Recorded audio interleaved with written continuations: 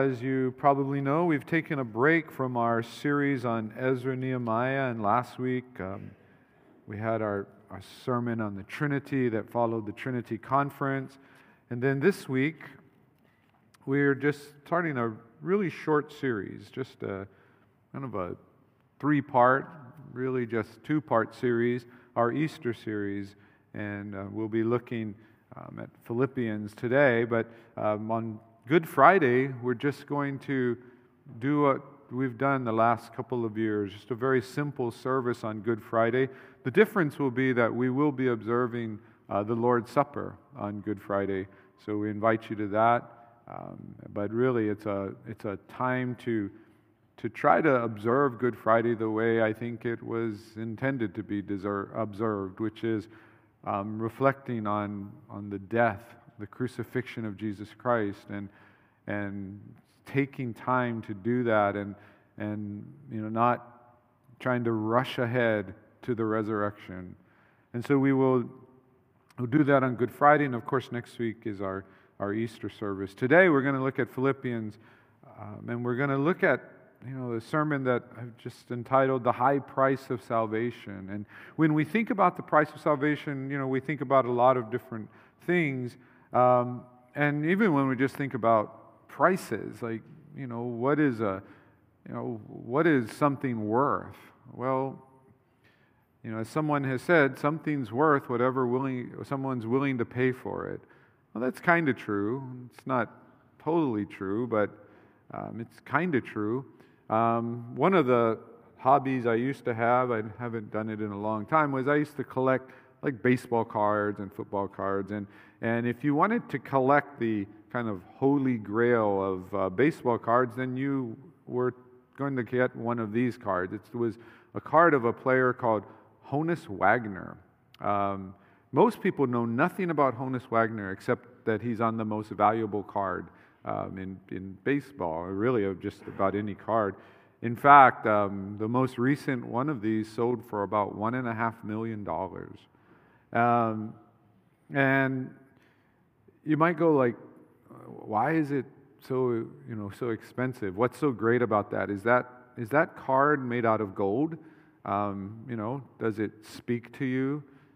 Why is it so valuable? Well, it's valuable for a lot of different reasons. One is because it's old, but as we all know, just because you're old doesn't make you valuable. Not thinking of anyone at that comment, but just because something's old doesn't make it valuable. It's also rare, but just because something's rare doesn't make it valuable. Honus Wagner was a really good player, but he's not considered like the greatest player. I don't even know that he would be in the top 10 or 20 of the greatest players of all time. But people have decided that it's valuable, and valuable enough that when it's put in an auction, it can go for over $1.5 million. I have a tobacco card. That's what these are called. They used to come in tobacco packs. When I collected them, just full disclosure, they weren't in tobacco packs.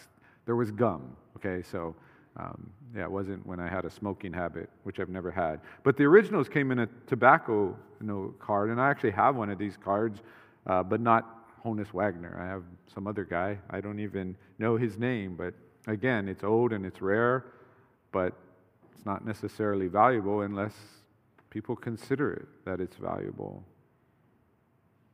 But it's interesting how we put value and a price on things. And when we think about things, we try to have some gauge for it. But I think we also put a price on how much we're willing to do for someone else.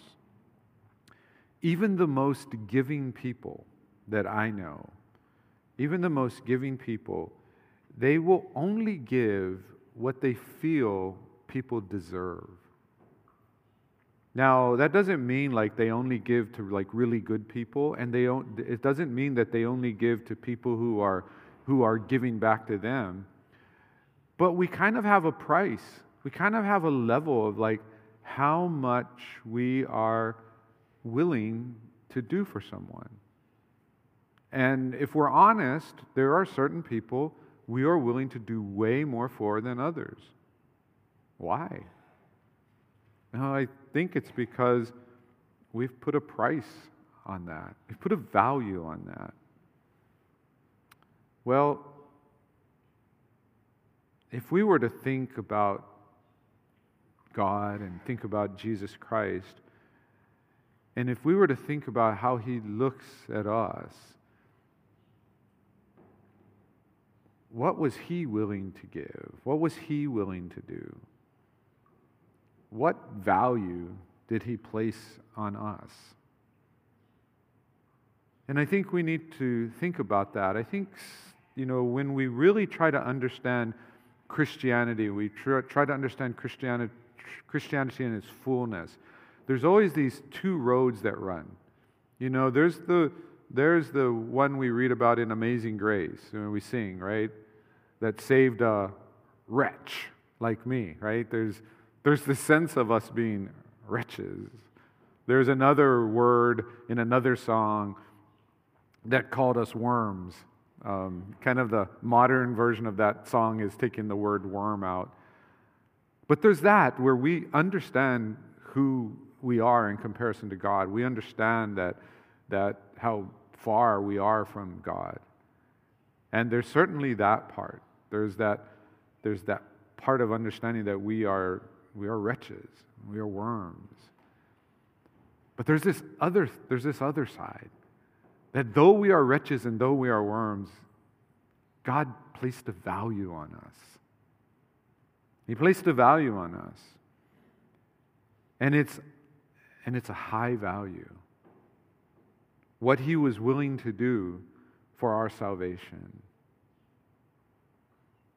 And so we're going to read about that, and we're going to read about it from the letter to the Philippians. And we did a study on this last year, so we did a sermon series on Philippians, and I know a lot of you are now experts on Philippians, so you could tell me the context, but I'm not going to give you opportunity right now. I'll just do it for you because you guys don't want to brag. But we know Paul's writing from house arrest. He's waiting. He's made an appeal to the emperor. He's waiting. He could be waiting a few days. He could be waiting years. If he ever sees the emperor, he could be freed. He could be executed. All kinds of things could happen. As he's sitting there, there could be people that are accusing him, which are the Jewish leaders. They could be trying to bribe the emperor to do what they want him to do. And so he's there. He has a very uncertain future from a worldly sense. But he's never been more certain. He's never been more at peace. He's never been more faithful. And if you remember when we went through Philippians, that was kind of the message. It was being joyful and being faithful in all situations. And he's trying to encourage this church. And remember, it's kind of a weird picture. The dude that's imprisoned is trying to make the people who are free have joy. He's trying to tell them, you guys be happy. When that would usually be the opposite, right? If you got a letter from somebody who's been in the hospital for months and they're trying to encourage you to be joyful, I mean, you would think like that's kind of weird, and it is, because we always think like, oh, we should go visit them to help them be joyful. But Paul's doing this, and in the midst of this letter, he writes one of these great passages of Scripture about Jesus. And he actually had been encouraging them to really be like united and to be strong. And he had talked about how, the key to that is humility. And when we think about the unity in the church, I often use this metaphor that humility is the mortar of our unity. Mortar is that stuff between the bricks that holds everything together. once we lose humility, we may still have strong bricks that are stacked up, but they can be easily pushed over. And so he's going to then say, like, this is what I'm talking about. I don't want you to go, humility, what does that mean? And then go off and just come up with your own definition. He goes, no, you don't need to go anywhere else to find a definition or an example of humility. You only need to look at Jesus. And so that's what he does here. And he's going to write this, and some people believe, and it's pretty clear from the Greek structure, that at least part of this was either a song that was sung, or it was something that was recited in the church, either before or after Paul wrote this, probably before. And so what he's telling them is not necessarily anything new to them, but he's reminding of them of this very important thing, that this truth has always been right there. You might have even said those words repeatedly. You know, how many people sing worship songs, sing hymns that say all kinds of things, and they just say them because they like the song, or the song is familiar, or they think it's beautiful, but are missing the truth that's in all of those songs. Well, the fact that Paul has to remind them of it tells us that this isn't a new thing, that this has been going on for as long as there's been a church. And so he says this. He says, have this mind among yourselves, which is yours in Christ Jesus, who though he was in the form of God, did not count equality with God a thing to be grasped, but emptied himself by taking the form of a servant, being born in the likeness of men. And being found in human form, he humbled himself by becoming obedient to the point of death, even death on a cross. Therefore God has highly exalted him and bestowed on him the name that is above every name, so that at the name of Jesus every knee should bow in heaven and on earth and under the earth, and every tongue confess that Jesus Christ is Lord, to the glory of God the Father. Again, one of the great Christological passages in the New Testament tells us about who Jesus is. And for some of this, it's pretty familiar. You know, we see there in verse 7, he says, he emptied himself by taking the form of a servant, being born in the likeness of men. You know, one of the things, unfortunately, that happens is we get lost sometimes in the phrasing and the details, and we miss the big message. One of the things I try to do when I teach people about Bible study is we need to try to focus on the big message first. We need to try to understand overall what something is teaching, and then we can go and have our discussions about, you know, some of the smaller things. But there's a lot of people that spend a lot of time trying to think, you know, what does empty mean? What does that mean when he says empty? You know, and they'll, you know, have debates about it. And in so doing, they miss the main point. The main point is that here is the Son of God. Here is the Son of God who's existed in perfect perfection. Does that sound redundant? It is, but I think it makes the point. But he's existed in perfect perfection. As we talked about last week with the Trinity, he's been in this perfect unity, Father, Son, and Spirit, the perfect eternal expression of love.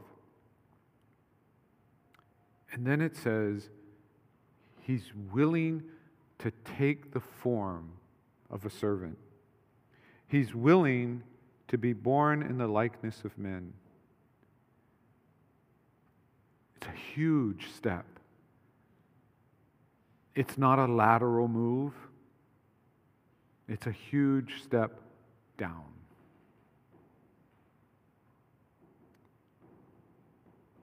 And again, we miss that point. We get caught up in, you know, what was he giving up? Who cares what he was giving up at this point? The fact is that he was willing to give something up. and it was a lot. But then it goes even further, and it says, He humbled Himself even further by becoming obedient to death on a cross. He allowed His creatures to falsely accuse Him. He allowed His creatures to mock Him and then to kill Him.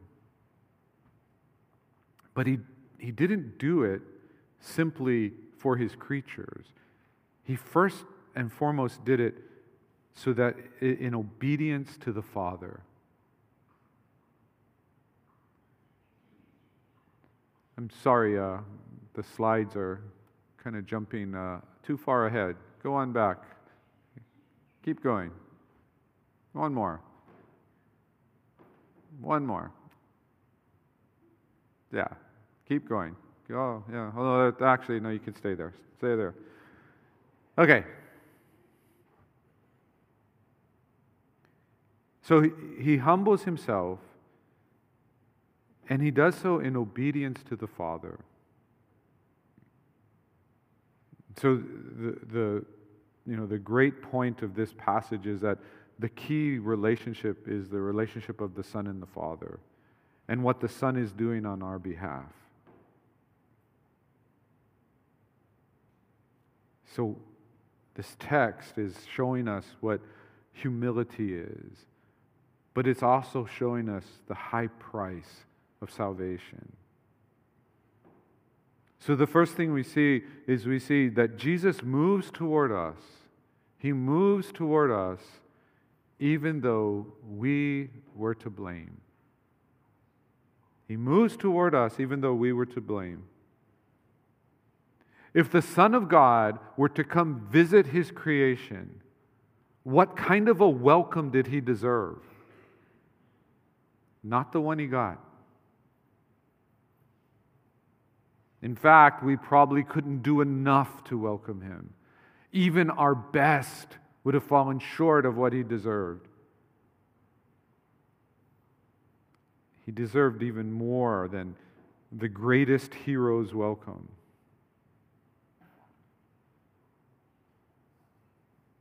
But He moves toward us. He moves toward us, even though we were to blame. Think about that. Think about how many times you've had conflict in relationships, and especially with people that you really care about, people that you really love. And you know that even if you overcome this, that it's a struggle. If you feel you've been wronged, if you feel it's that person's fault, the hardest thing for you to do is to move towards them. You want them to move toward you. Ever heard this phrase? The fact that you don't know what you did wrong makes it even worse. Not saying I've heard that or not, but most married men have heard it. But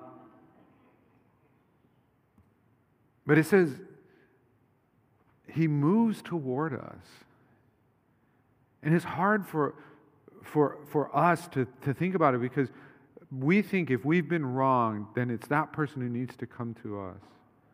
But Jesus comes to us, and He's done no wrong. We're the ones to blame. He deserved a hero's welcome, but He comes to us, and He comes to us in really the only way that we could have understood what He was trying to communicate with us. If He had come in power, He would have sent the wrong message, and we're going to see that in a second. If He had come in His fullness, He would have overwhelmed us, and we really wouldn't have understood. But understand, He moves toward us. When I talk about God's love, and we've talked about God's love a lot at this church, and we've talked about, the idea of being unconditional and sacrificial. One of the ways you know you have God's love in your life is that God's love moves you to the person that you're having conflict with so that you can reconcile. It's your love that says, no, they're going to come to me. But it's God's love that is relentless in pursuing reconciliation. And it does it not to win, but it does it because love wants love to be perfect. So Jesus moves toward us. But then it says, he takes the form of a servant, being born in the likeness of men, and being found in human form. It tells us he doesn't just move towards us, he becomes like us. Again, this high price of salvation, the Son of God would become like one of his creatures. It's more than just humility. It's certainly humility, but it's more than humility. John sums it up just with that simple phrase, the Word became flesh. He became like us.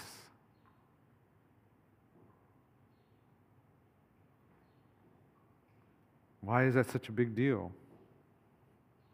Well, again, he could have not moved toward us, but then he could have moved toward us, and in moving toward us, he could have just come just as he is, and we wouldn't have gotten it. He becomes like us, again, as a great demonstration of his love for us, because it's the only way, one, he's going to be able to help us understand what he came to do, and then to do it. He came to us. He became like us. We were talking about this a little bit in our Sunday school class this morning, just talking, and we've been studying Proverbs, and it came up a question about, relationships, if there's conflict in relationships. And in talking about it, we came to this understanding that sometimes the reason conflict in relationship doesn't get resolved is because we think we are communicating very clearly to the other person. And the other person is either intentionally or is just incapable of understanding. Often we think it's intentional. You can imagine if you have two people, you have a married couple, both assuming the other person is understanding exactly what they're saying with all the feeling and everything, the motivation, attitude with which they're saying it. Why there's no resolution? But what we see with Jesus is the Word becomes flesh. He becomes like those he loves. That tells us in our own relationships, if we want to love like Jesus loves, then we try to understand each other's context. We try to understand not because we're trying to endorse it. The world says, understand everybody's context, everybody's different, and say they're all good. No, that's not what the Bible tells us. The Bible tells us, understand each other so that you can communicate with each other better, so that if teaching needs to take place, teaching is more effective. If reconciliation needs to take place, reconciliation is better. If healing needs to take place, healing is better. Everything becomes better when we become like each other by understanding one another. We can't become like each other the way Jesus became like us. But we can certainly become like each other in a lot of ways in simply trying to understand. And it's hard for us. Again, we are thinking like, it's clear to me. I understand it. This is what I like. This is what works for me. How many, problems that have happened in the church. I don't know how long this has been going on. I've only know how long I've been alive.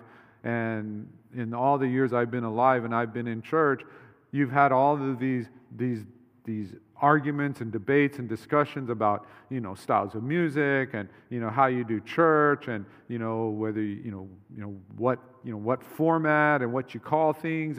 And all of these things go on all the time. And what I remember from so many of them, and so many of the endless debates, endless discussions, people giving whatever opinion they want to give, is that there was very little concern for the person on the other side of the issue. It was much more an assertion of what I want and what I think is right and what I like and what my preferences are. And it didn't matter whether people were young or old. It didn't matter what position they took. But there wasn't what Jesus is showing us, that He's becoming like us. There wasn't this, I need to understand something from that person's perspective. And then we can talk. And then we can come to a resolution. No, we just want to go right to just firing our guns. See, Jesus is demonstrating true love to us, even here, even in the incarnation. He comes to us. He becomes like us. And we can already see in our own lives how we think, how high that price is already. If someone wrongs us, we can already think like how hard it is for us to move towards them. And what's worse is if someone's wronged you, how hard it is for you to try to understand things from their perspective. So even if that's the case at the human level, can you imagine what it is for the Son of God to do that for us? It's a huge price. It's a high value. And then the last thing we see here is we see His obedience. And we see Him becoming obedient to the point of death, even death on a cross. Understand, central to that is obedience. It's obedience of the Son to the Father. But also see that it's talking about the cross. And the cross, we know that the cross becomes this necessary step, this necessary moment in history. It has to take place if we're going to be saved. Jesus allows Himself to be killed by the people He came to save. We were to blame. We created the mess. We created the trap. We made the choices that enslaved us to sin. None of it's Jesus' fault. And He doesn't just come and clean up the mess. He doesn't just come and say let's just get some stuff right. You guys were taught wrong. Let me give you right teachings. He does give us right teachings, but that's not all that He does. It's not enough. The right teachings don't fix the problem. We're enslaved. It's our nature. Our nature is the problem. Our nature is what needed to be changed.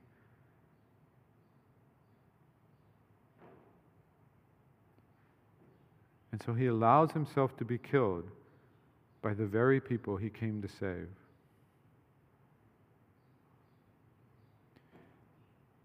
I hope that's enough of a high price for you. But you might ask, why? Why would He do this? Why would he do it this way?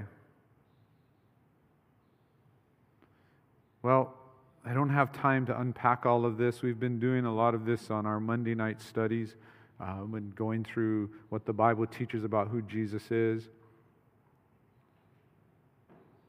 So I'm not going to really unpack these points. I'm just going to give them to you. Why did he do this? Well, the only way to conquer the power of sin and death was through the cross. It was the only way. And the only one who could do it was the Son of God. The Son of God was the only one who could save us. And the cross was the only way. You see, if there were any other way, why not choose that way? Why choose the way that had the highest price?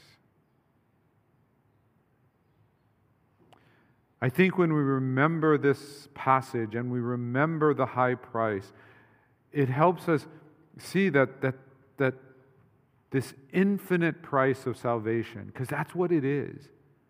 It's an infinite price of salvation. That price is so high that it reminds us of the distinction between human and divine.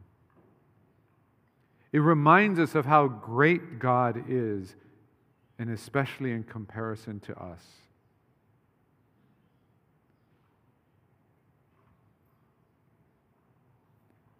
Why? Well, for us, it was the only way that he was going to reveal to us what we needed to know most about who God is. We've already said Jesus Christ couldn't just come in his fullness, because if he came in his fullness, we either wouldn't have gotten it or it would have overwhelmed us. But he reveals to us on the cross. Romans 5 tells us that God demonstrates his love towards us, and that while we were yet sinners, Christ died for us. He reveals himself on the cross. He reveals what's most important. And what we see on the cross is that the most powerful being of all, not just the most powerful being in this universe, the most powerful being of all did not use power. The most powerful being of all did not use power, but he used self-sacrificing love. Again, every time I say the word love, I just need to remind you, it's not the love that we see defined in the world and sadly often defined in the church. It's not some ooey-gooey sentimentality, although you need to know that there is feeling that's attached to love.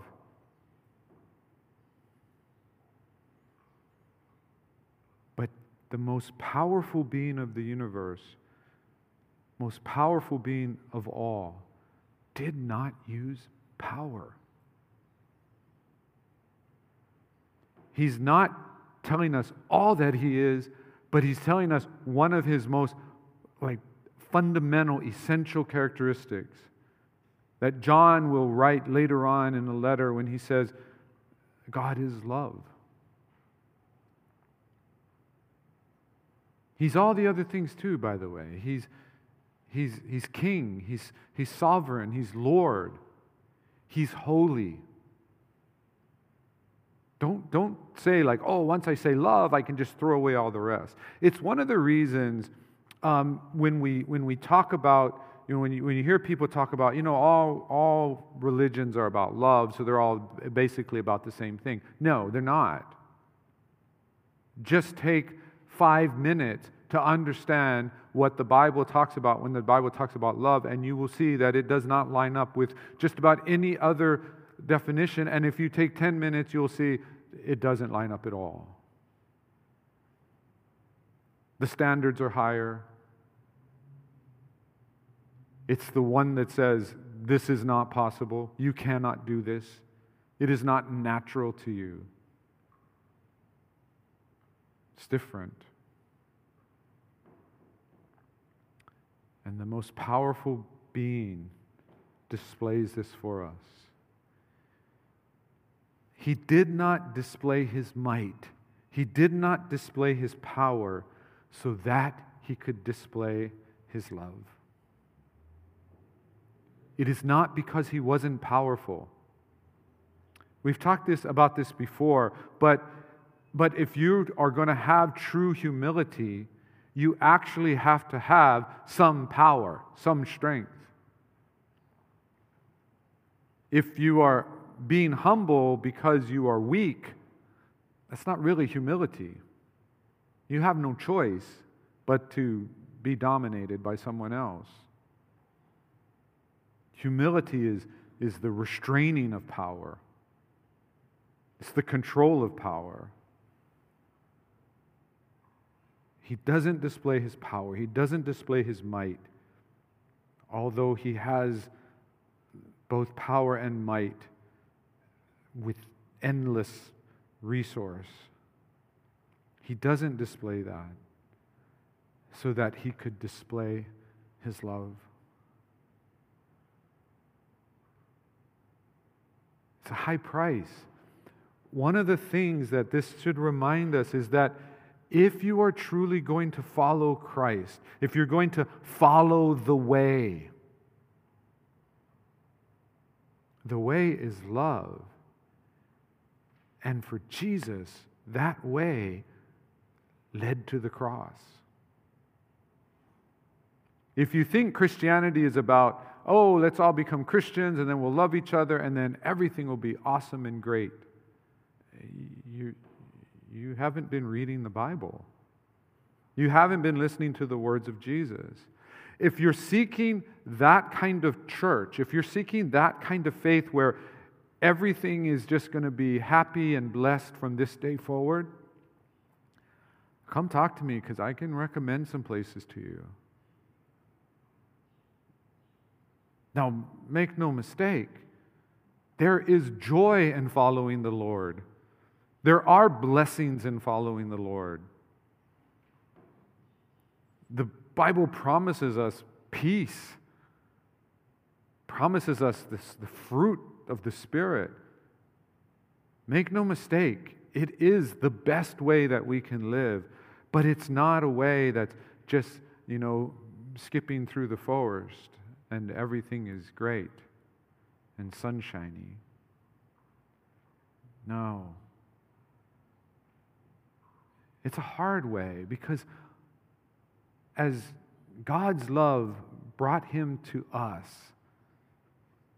when we have God's love, it will take us to people who were like how we were. And Jesus says, some of them are going to be grateful and they're going to thank you and they're going to welcome you.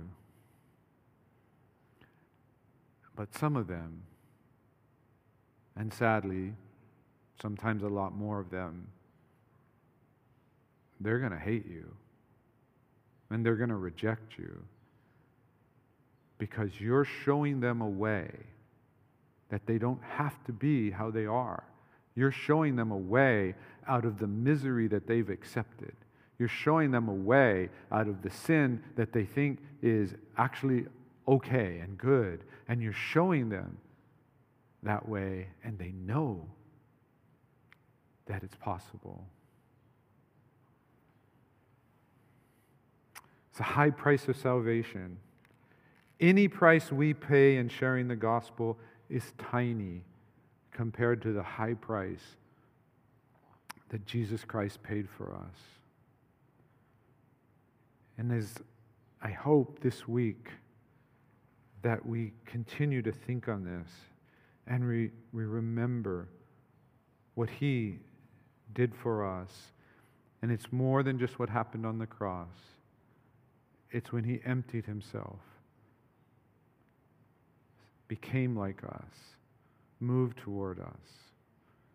That all of this comes in to the high price he paid for us.